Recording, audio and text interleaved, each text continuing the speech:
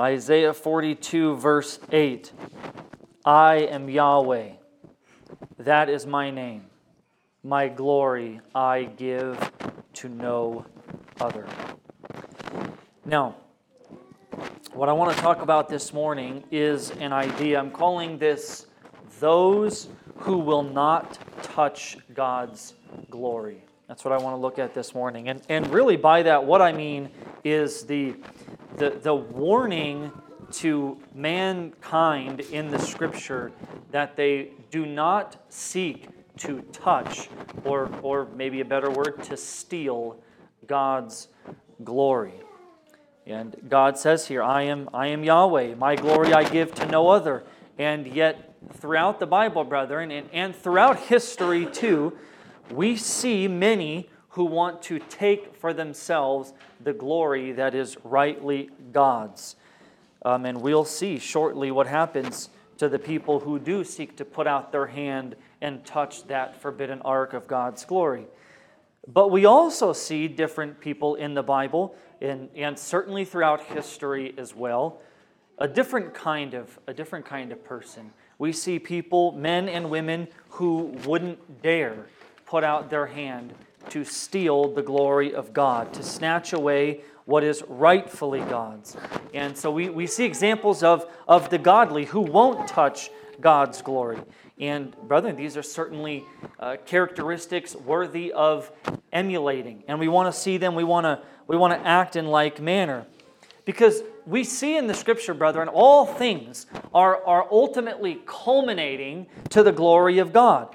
Paul ends, and we saw this passage as the brethren were preaching through Ephesians. We saw that Paul comes to this glorious explanation of salvation, and at the end of that explanation in chapter 1, verse 14, he says that all of it is to the aim of what? To the praise of His glory. This is what all of this is aiming towards. And brethren, listen, there's a quote. Sergio has told me it some time ago, and we tried to find it, and we can't find who it is, so I don't know who says it, but someone says this somewhere. and it is most proper to be said here for us. But listen to this, brethren. God would entrust men and women with much if He knew they would not try to steal His glory. This is the great problem of mankind, brethren. This is what we must deal with. And so God help us to tremble, not to put out a hand to touch God's glory. And I want to address something here sort of right at the start that ties in to what Aaron had talked about last week.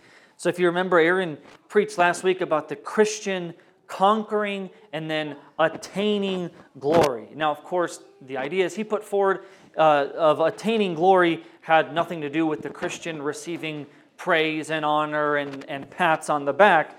Rather, it was the reference was to things like eternal life, the resurrection, always being and seeing the presence of the glory of God. It was this idea that if you would conquer sin and conquer trial, you would attain glory. That being the glory of God's eternal life with Him in His presence forever. So in that regard, there's not really much to say.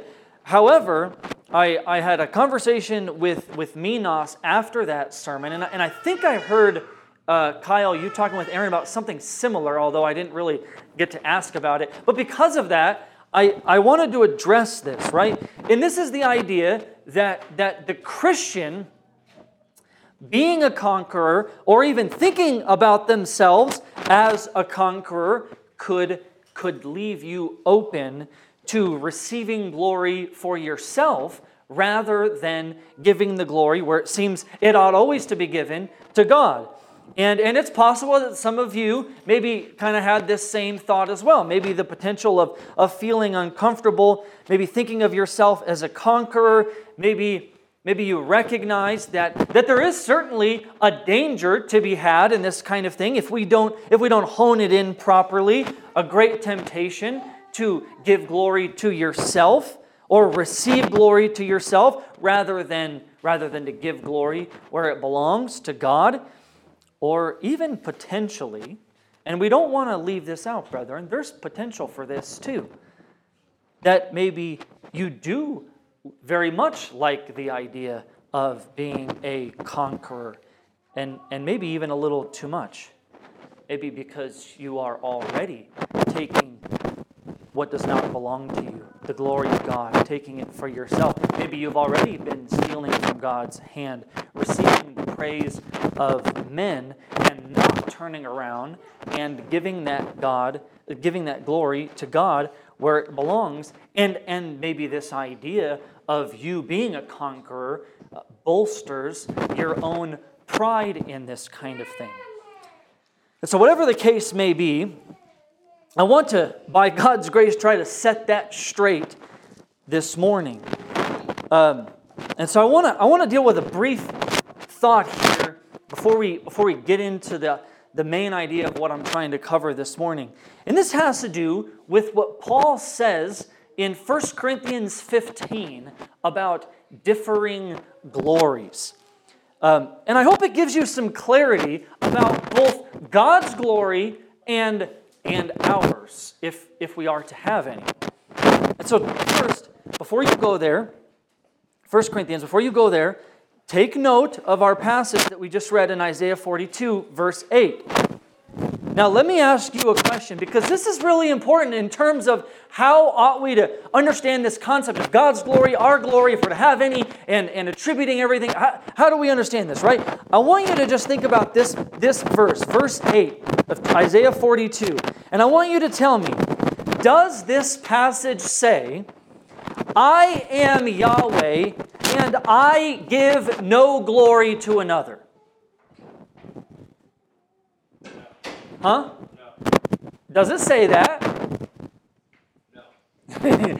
Manny's saying no. Everybody else, no, right? The answer is no. The passage does not say, I am Yahweh, and I give no glory to another. It does not say that. The passage actually says, my glory I give to no other. And this is a very important distinction, brethren. God is not interested in sharing His glory. If you go through Isaiah, you'll find it over and over and over again. There are none like God. And therefore, God will not give His glory to any. However, there is a glory that God does give. And I mentioned it a second ago, 1 Corinthians 15. You can go there if you want.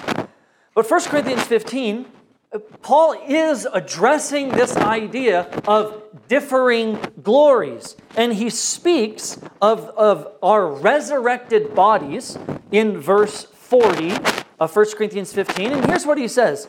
There are heavenly bodies and earthly bodies. Now watch how he sort of associates these. But the glory of the heavenly is of one kind, and the glory of the earthly is of another. And then he goes on to say this. There is one glory of the sun, another glory of the moon, another glory of the stars, for star differs from star in glory. And so, brethren, we need to understand this, right? That God is distributing out varying degrees of glory to these things, right? He's not giving these things His glory, but He is giving them their glory, their own glory. And it differs from one another. Even, brethren, star differs from star in glory, as Paul says to us. And brethren, here's the thing.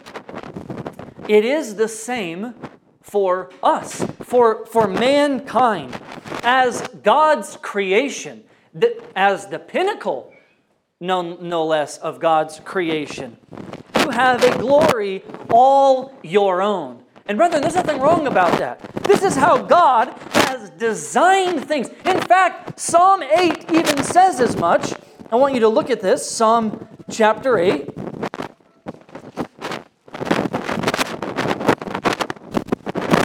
And let's read here verses 3 through 8. It says, when I look to your heavens, the work of your fingers, the moon and the stars which you have set in place, it is man that you are mindful of him, and the Son of Man, that you care for him. Yet you have made him a little lower than the heavenly beings, and crowned him with glory and honor. You have given him dominion over the works of your hands, and you have put all things under his feet, all sheep and oxen, and also the beasts of the field, the birds of the heavens, and the fish of the sea, whatever passes along the paths of the sea. O Yahweh our Lord, how majestic is your name in all the earth. Now, listen, brethren, I recognize that this passage is used about the Lord Jesus Christ in the New Testament, and it certainly does have its greatest fulfillment in Christ. That, as Hebrews says, he was made for a little while lower than the angels and then brought to his exaltation. But, brethren, don't forget the fact that as David pens this psalm, there is a real context to what David has to say. When we see Christ as the fulfillment of the Scriptures, that doesn't mean that stuff written back there didn't have anything to do with anything until Jesus came around. So what David is saying here is he speaks of mankind in general as the pinnacle of God's creation, and what has he bestowed upon them? Glory and honor. As a position of glory and honor above creation, above the animals, right? He names all these things in there. And so, brethren, and of course he says in there as well even, right, that he's placed him below the angels. So whatever glory we have is below the angels. But nonetheless, brethren, he has given them glory and honor in position and status. And even beyond this, we looked at this passage on Wednesday. We're told by Paul that not only do we have a glory all our own as human beings, as God's creation, but as we are being more and more transformed into the image of Christ, what is happening to your glory and my glory? It's being moved from one degree to another, then from that degree to the next, right? 2 Corinthians 3:18. We can look at this again briefly. It says here, "And we all, with unveiled face, beholding the glory of the Lord, are being transformed into the same image from one degree of glory to another." And so, brethren, to put this very simply, let me put it like this, right? There is greater glory to be attained by you as a Christian. That is just simply biblical truth. We don't need to shy away from that.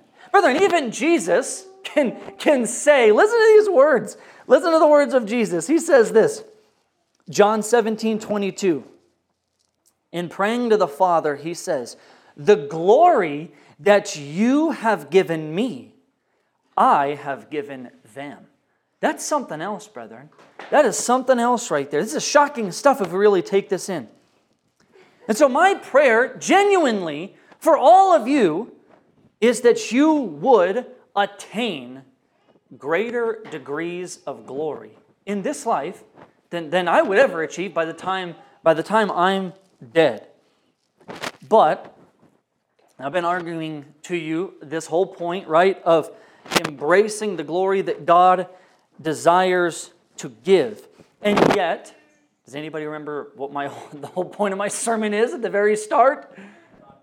Not touching God's glory, not stealing God's glory. And so, let me then call your attention to the last part of this verse we just read here, 2 Corinthians 3, verse 18. Listen to what Paul is very careful to add. He says, "For this comes from the Lord, who is the Spirit." Brethren, it seems this particular point simply cannot be left out. Because for all the glory that God is willing to give, there is always a proper resting place for all glory to finally come back. And that, my friends, is nowhere else other than the Lord of glory himself. And so this brings us all the way back, right, to the original point that I'm wanting to get at. Yes, as God's creation, there is a glory to be had by you, and even a greater glory to be attained by you in this life, as you are transformed more into the image of Christ. But brethren, here's the thing, right? As it was in everything else that God had made, stars have a glory, right? He has all these things in 1 Corinthians. They all have this glory. And you too have a glory. Brethren, if God has given you a glory, don't try to put your hand out and steal His. This is the concern for us in the Scriptures. Be careful lest you seek too much and steal God's glory. Listen, this is Jesus' prayer in John 17:1, and it is a very proper prayer for us too. He says, Father, glorify your Son, that the Son may glorify you. Brethren, this is proper for us to pray. Father, raise me to new heights of glory, even to use Aaron's words last week, to make me a conqueror in glory. But what is the ultimate end for such things? That I might glorify you. This is the end to which we must be aiming. Brethren, you have to remember, God's glory is the final act in this thing. All that God does or gives, even His bestowing of glory upon you as His creation, is ultimately intended to come back to Him in praise and glory and honor. And brethren, to rob Him of that is to steal from God Himself. And David knew this. Listen to these words, Psalm 62, 6 and 7. David says, He only, speaking of God, is my rock and salvation, my fortress. I shall not be shaken. Now listen to the words. On God rests my salvation and my glory. My mighty rock, my refuge is God. He says again in Psalm 30, 11 and 12, You have turned for me my mourning into dancing. You have loosed my sackcloth and clothed me with gladness, that, now listen, that my glory may sing your praise and not be silent. O Yahweh my God, I will give thanks to you forever. Yes, brethren, here this is a man who will not touch God's glory. Oh, God gave him glory, no doubt. God gave him a glory. But David is happy to return all of it to its proper resting place, to God.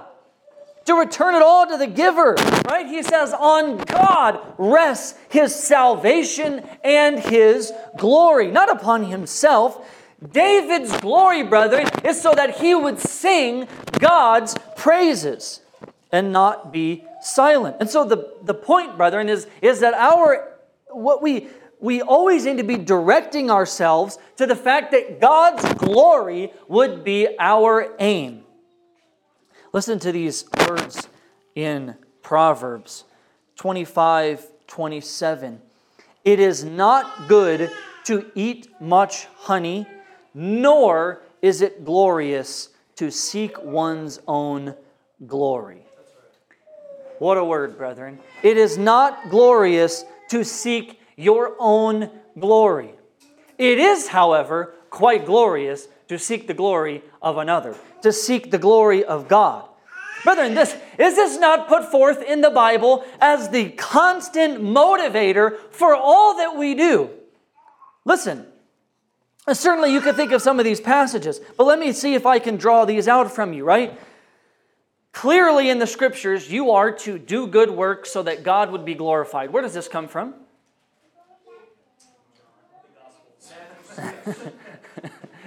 From the Gospels. That's an answer. Matthew 5:16. Let your light shine before others so that they may see your good work. Now listen, brethren, this is not in here, but I just need to mention this, right? There's a lot of thought in Christianity that would rather read this verse like, don't let your light shine lest someone say something good about you. That's not what the Bible says, brethren. That's not biblical ways of living, right? There is a false humility that is no good. This says, let your light shine. Why? So that they might see your good works. Well, but Jesus said, don't your left hand know what your right hand is doing? Nobody should know what your good works are. No, Jesus is saying, do your good works, right? Do them, but there's an end to this thing. Not so that they would praise you. What an abominable thing. Don't let that happen. Let your light shine before others so they may see your good works and give glory to your Father who is in heaven. Brother, this is the driving aim for you, doing good works so that God would be glorified, right? What about this? You are to bear fruit as a Christian, to display yourself as a disciple so that God would be glorified. Anybody know where this comes from? John 15, verse 8. By this my Father is glorified. What? That you bear much fruit, and so prove to be my disciples. The driving aim, brethren, in all of this is that you would glorify God. How about this? We pray so that God would answer our prayers, so that He would be glorified. Anybody know where that comes from? Another close area there. John 14:13.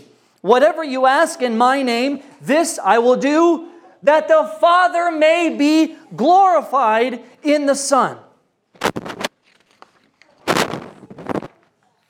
How about this? These ones are a little more obscure. We evangelize, right? And we seek to bring the gospel to broader and broader places. That the grace of God would have a greater and greater effect. Anybody have an idea where that might come from? There's a verse that actually says such a thing. Listen to this. 2 Corinthians 4, 13 through 15.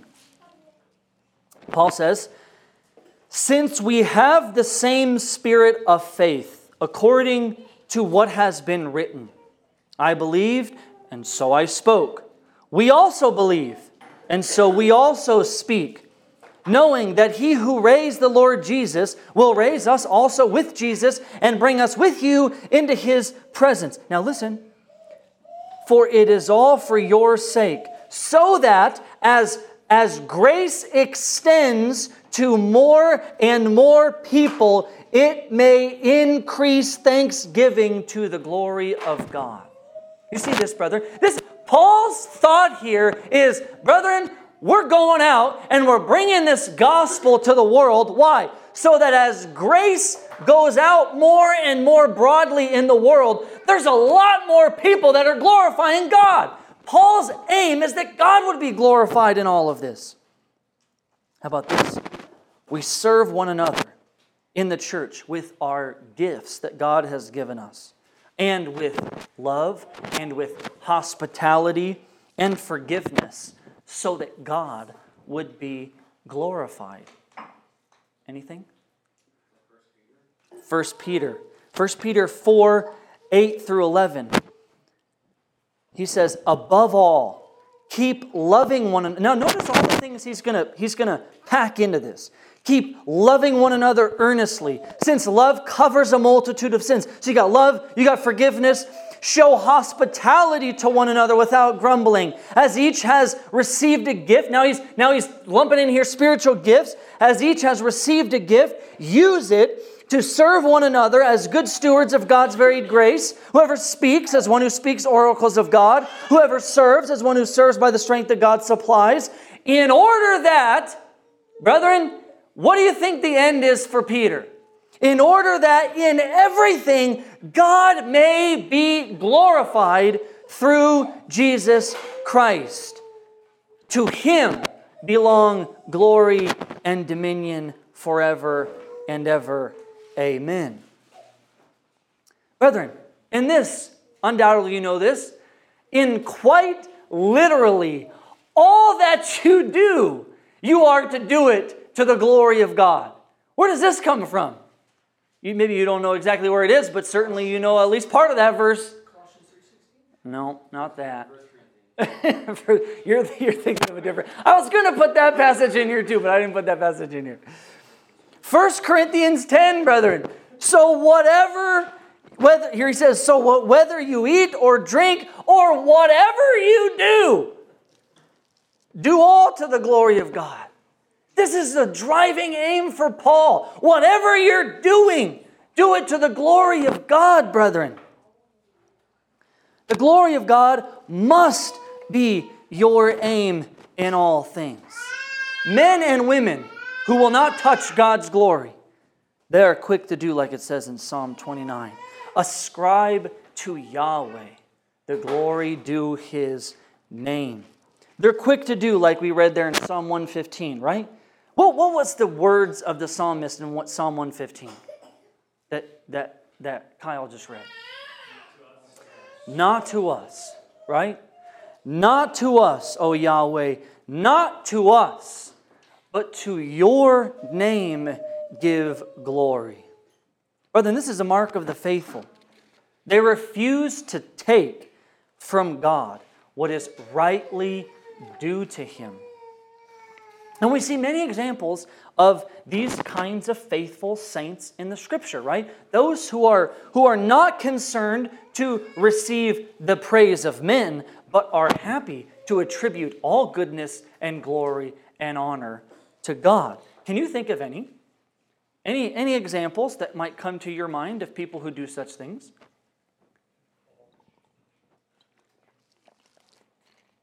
Paul certainly does so in his letters. Let me propose it a different way.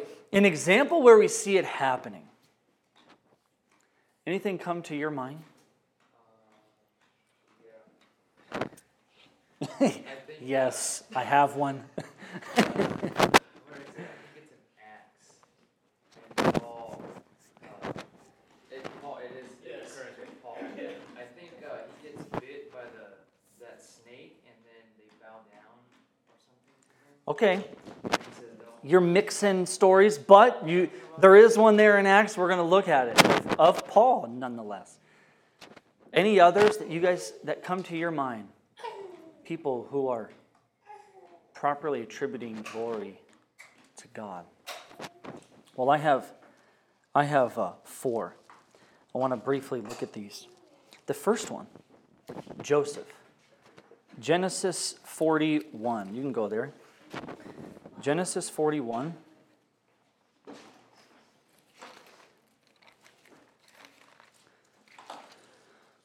Joseph gives glory to God when he stands before Pharaoh to interpret his dream.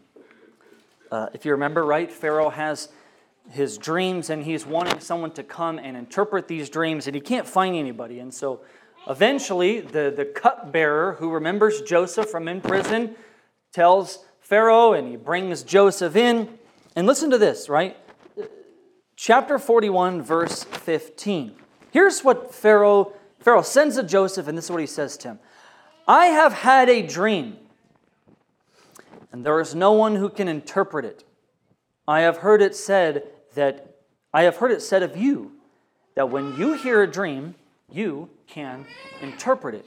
And notice, brethren, what takes place here. In verse 16, here's Joseph's response. Joseph answered Pharaoh.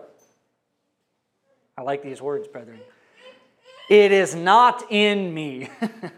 It is not in me. God will give Pharaoh a favorable answer. And that's not the only time Joseph does this. He 2 more times in his response to Pharaoh gives the glory to God. Look at verse 25. Verse 25, he says, Joseph said to Pharaoh, the dreams of Pharaoh are one. God has revealed to Pharaoh what he is about to do. And then just a bit more later on, verse 28, God has shown to Pharaoh what he is about to do. So, brethren, here's what's taking place. Joseph is refusing to exalt himself. himself. But he's giving God the credit and the glory for what's taking place, this interpretation of this dream. And you know what happens as a result, brethren? Eventually, you know who else gives God the glory? Pharaoh gives God the glory. And he recognizes that Joseph is really nothing but a messenger. Look what it says in verse 38 and 39. And Pharaoh said to his servants, "Can we find a man like this, in whom is the Spirit of God?" Then Pharaoh said to Joseph, "Since God has shown you all this, there is none so discerning and wise as you are." Brethren, initially, Pharaoh calls Joseph and he says, "I hear that you can give me interpretations of dreams." And Joseph says, No, not in me. I'm giving God the glory for this kind of thing. And in the end, brethren, Pharaoh even recognizes that it's not Joseph, but it is God who is the one behind it. And God is properly receiving the glory because Joseph refused to take it for himself. There's another example of this in the Scripture. Another man who's also interpreting dreams. Go to Daniel.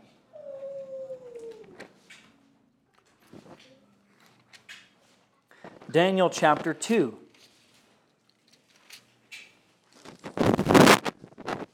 Undoubtedly, Daniel learned his ways from Joseph.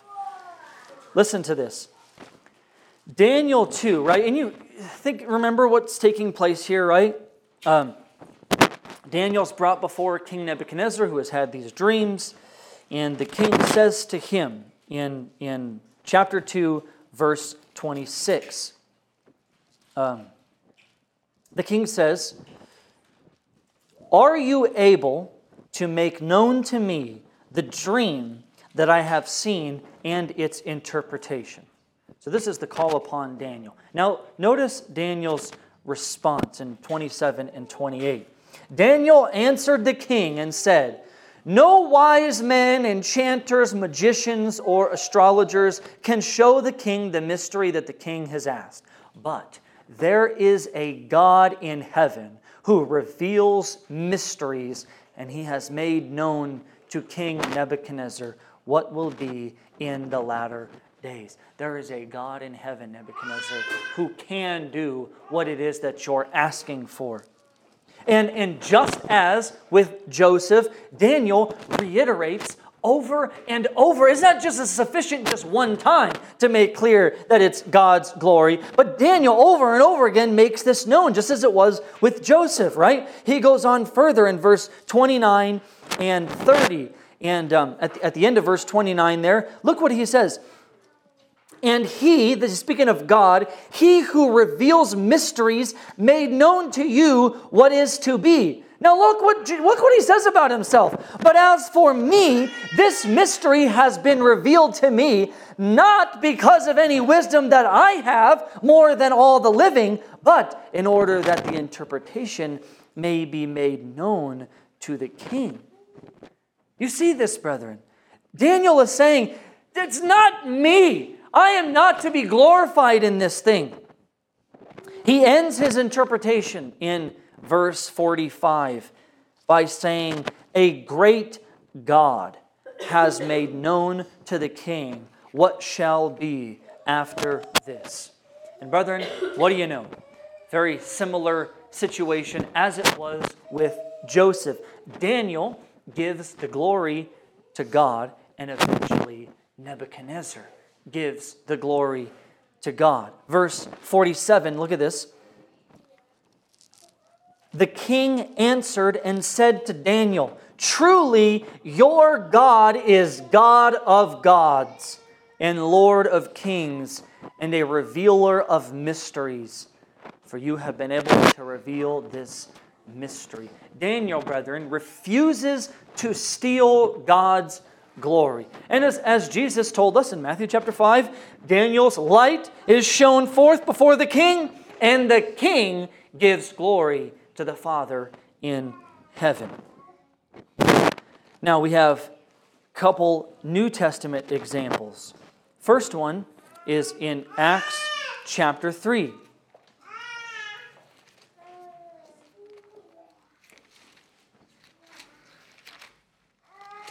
Acts 3. We get another example here with the disciples, Peter and John. So if you remember, they're going up to the temple for prayer, and they see a man who's lame at this gate, a man who's not been able to walk since birth. And Peter ends up speaking to this man, and he says to him, "In the name of Jesus Christ of Nazareth, get up and walk." The man is miraculously healed. But here's what I want you to see. Later it says, chapter 3, verse 11, that all these people, they're astounded. And they come running to John and Peter. And then Peter addresses them in verse 12. Here's what Peter says. And Peter saw it. He addressed the people. "Men of Israel, why do you wonder at this, or why do you stare at us, as though by our own power or piety we have made him walk?" And then he goes on in verse 16. And he gives the glory, brethren, where it is properly to be attributed. And he says, "In his name," this is Jesus he's referencing, "in his name, by faith in his name, has made this man strong whom you see and know.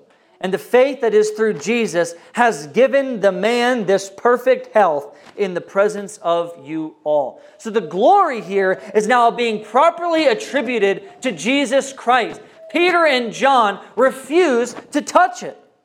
And then once more again, Peter is sure to give the glory where it belongs. Later in chapter 4, they're interrogated by these Jewish leaders, and he's asked in chapter 4, verse 7, "By what power or by what name did you do this?" Right? And Peter responds. Look at verse 10.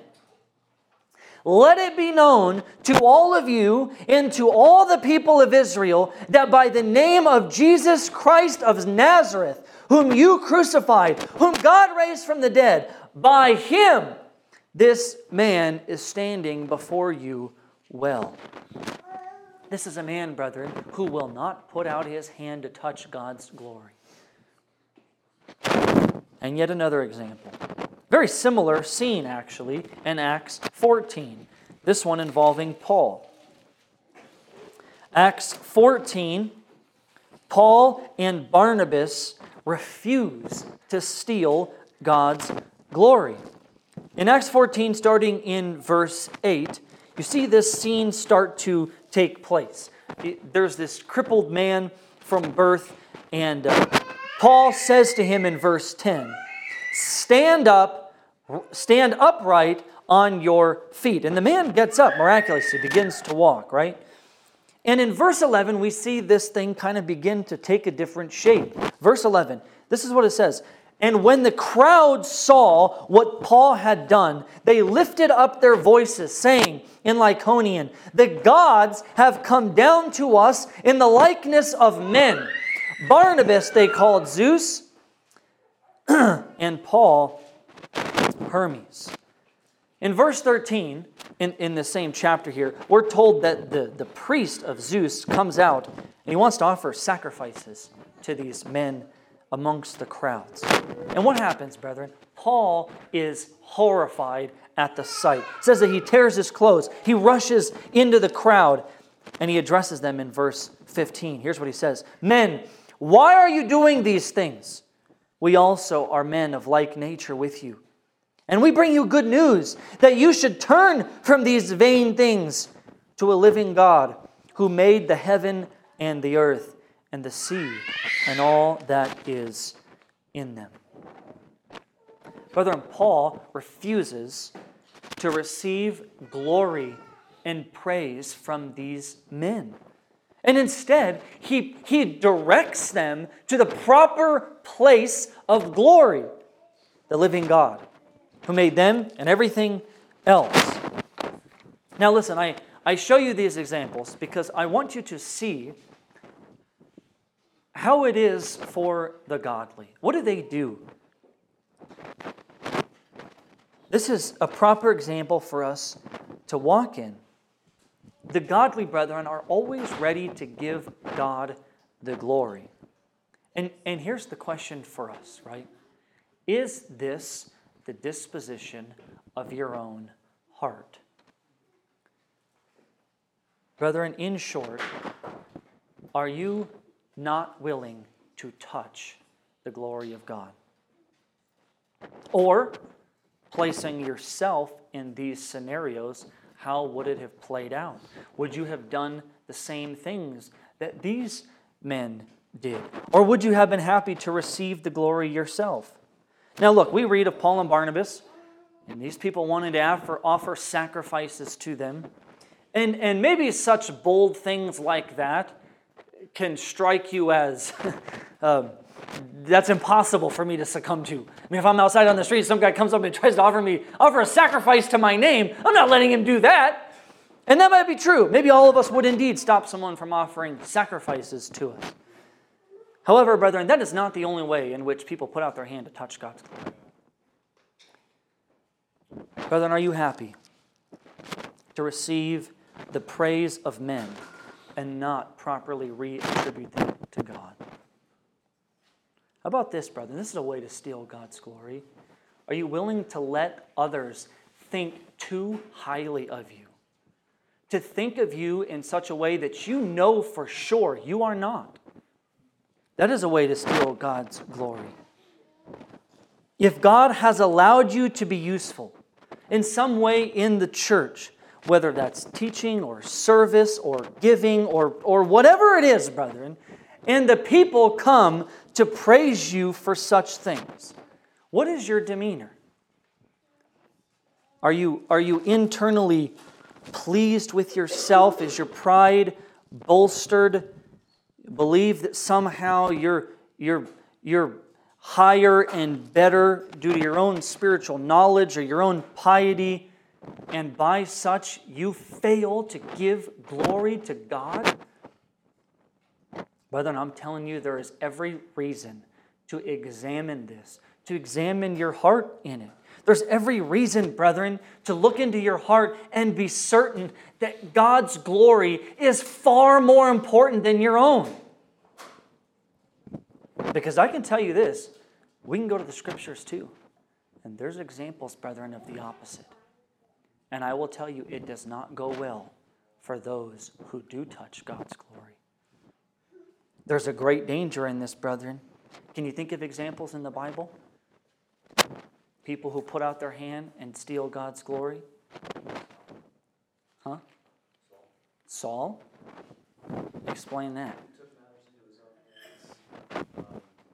The offering sacrifice, he didn't do it God's way. He tried to do it his way. Very true. I was going to say, I'm not remembering his name, but the man who touched the ark when it fell from the yoke of the... Sure. Yeah. Uzzah. Huh? Yeah. Nebuchadnezzar. We're going to look at him. Any others? Herod. We're going to look at him too. Let's look at this one first. Daniel chapter 4. Nebuchadnezzar. Certainly an example of such things. We see him succumb to this great sin in Daniel chapter 4. And Nebuchadnezzar is warned by Daniel that if he does not repent, a great judgment is going to come upon him. And we see this develop here in Daniel chapter 4, verse 28. I'm going to read 28 through 33. So look at this with me. And all this came upon King Nebuchadnezzar. This is that judgment that Daniel had told him. If you don't repent, this is coming. And it came. All this came upon King Nebuchadnezzar. At the end of 12 months, he was walking on the roof of the royal palace of Babylon. And the king answered and said, it's interesting. I'm just noting this now. The king answered and said, I wonder who's there, who he's talking to. Is not this great Babylon which I have built by my mighty power is a royal residence, and for the glory of my majesty.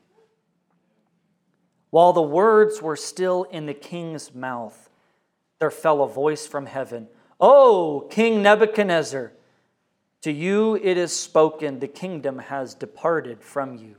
And you shall be driven from among men. Your dwelling shall be with beasts of the field, and you shall be made to eat grass like an ox. And 7 periods of time shall pass over you until you know that the Most High rules the kingdoms of men and gives it to whom he will.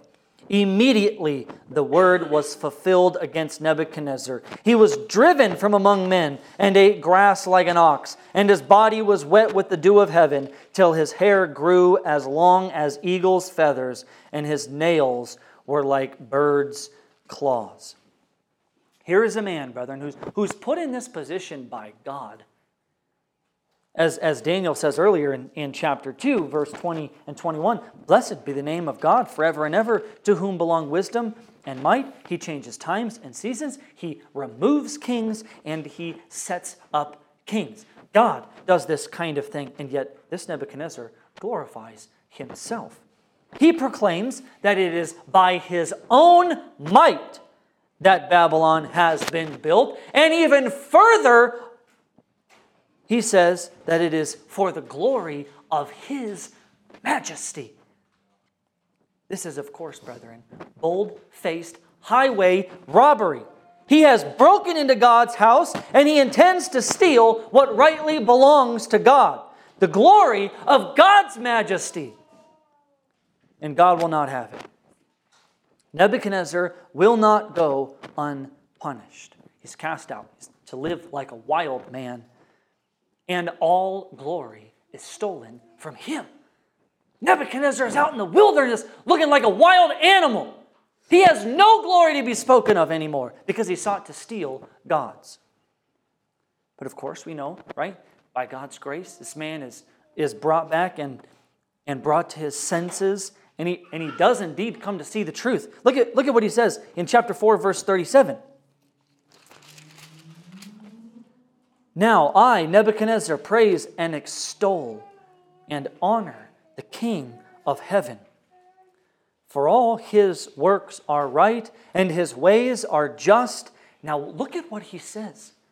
And those who walk in pride, he is able to humble. Rather than those who try and steal God's glory will be left with none of their own to speak of. And another, as someone said, Herod, Acts chapter 12.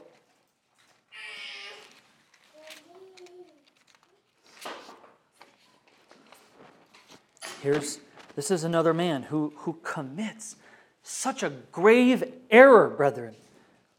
Look at what takes place. Acts 12, I'm going to read 20 through 23. Now Herod was angry with the people of Tyre and Sidon, and they came to him with one accord, and having persuaded Blastus, the king's chamberlain, they asked for peace because their country depended on the king's country for food. On an appointed day, Herod put on his royal robe, took his seat upon the throne, and delivered an oration to them. And the people were shouting, "The voice of a God and not a man!" Immediately, an angel of the Lord struck him down because he did not give God the glory. And he was eaten by worms and breathed his last.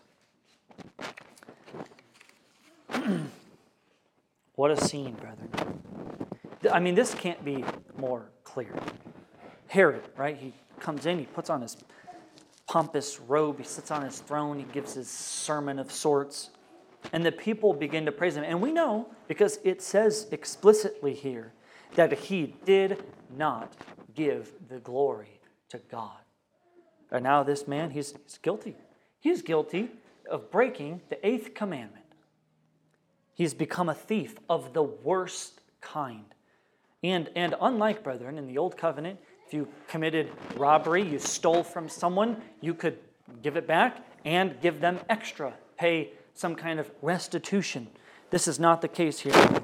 There's no paying back God for this kind of robbery. Herod has to pay with his life. And once again, brethren, just as it was with Nebuchadnezzar, God strips Herod of all perceived glory. He put his hand out to try to steal glory from God, and God made this man into nothing but worm food. That's what he's left with. No glory at all of his own.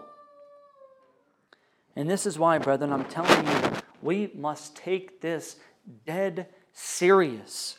God does not play with his glory. He will not have it stolen from him. It is a dangerous thing to put out your hand to touch God's glory. And so, brethren, my plea is that you'd leave it be. Let God have his glory.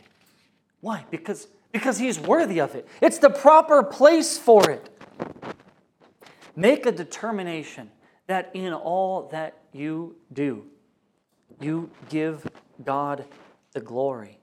I mean, remember those words, the quote I said at the beginning, right? God would entrust you with much if he knew you would not steal his glory. I want 1 Timothy 1:17 to be this banner over our life. To the King of the ages, immortal, invisible, the only God, be honor and glory forever and ever.